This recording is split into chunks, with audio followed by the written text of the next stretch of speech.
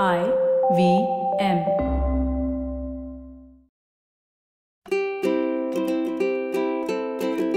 Today's fun fact of the day has to do with the brain. Did you know that there is one part of the brain responsible for all our habits? So, Eugene Pauly suffered from a disease that destroyed his hippocampus.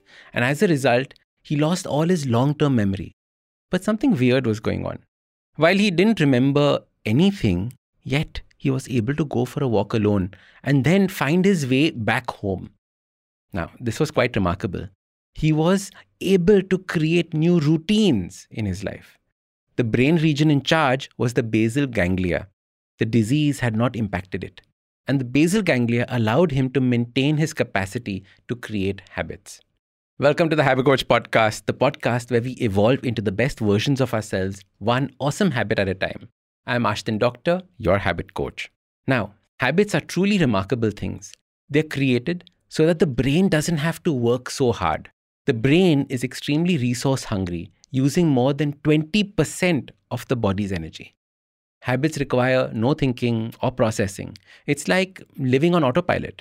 Imagine if you had to decide every day how you were going to start squeezing the toothpaste, or then decide what you had to do next. Then you would have to decide which teeth you're going to start brushing from. The simple act of brushing your teeth has over 20 micro habits inside it.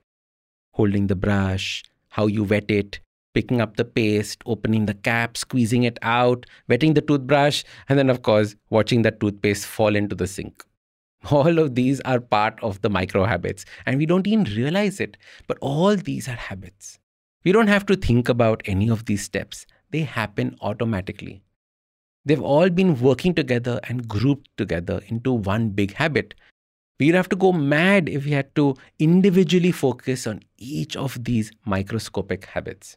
So at the end of the day, we just say the habit of brushing our teeth. Now, this phenomenon is what I call habit trains.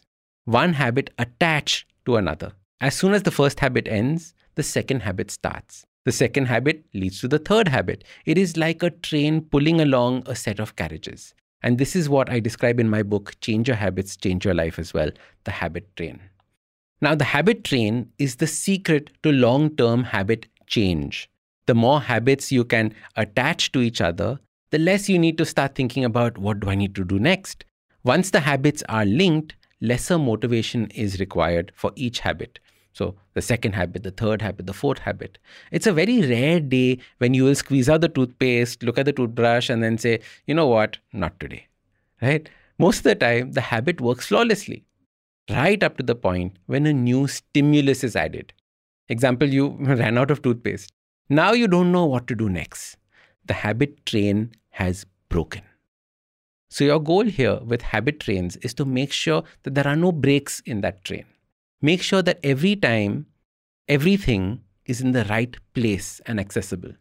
No external stimulus comes in to disrupt this train. Even a tiny thought can disrupt your habit train. Say you want to go for a run. So you got the shorts and the t-shirt, but you have the new pair of shoes that you want to try today. However, you feel that they don't really match your running gear. Now, this simple thought is enough to make you not go for that run.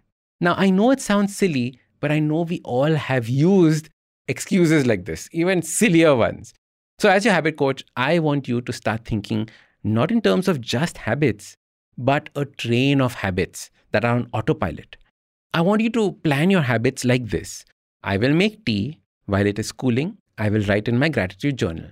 After drinking my tea, I will wear my shoes. I will immediately leave the house and go for a walk.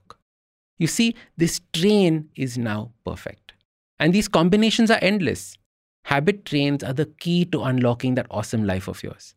Think only in terms of habit trains because they turn into routines and rituals. Ultimately, our lives are only made up of the things that we do every day. If you like this episode, don't forget to hit subscribe. Also, give us a rating. It really helps with people discovering the podcast. If you like podcasts like this, check out other interesting podcasts on the IVM network. You can also watch all the episodes on the Habit Coach Awesome 180 YouTube channel. Follow us on social media. We are at IVM Podcasts on Twitter, Facebook, Instagram, LinkedIn, everywhere. You can also reach out to me. I am Ashdin Doc at Twitter and Instagram. You can connect with me on my website, awesome180.com. You can also check out my 2 new books, Change Your Habits, Change Your Life, and the second, The Book of Good Habits for Kids. I am Ashdin Doctor, your habit coach.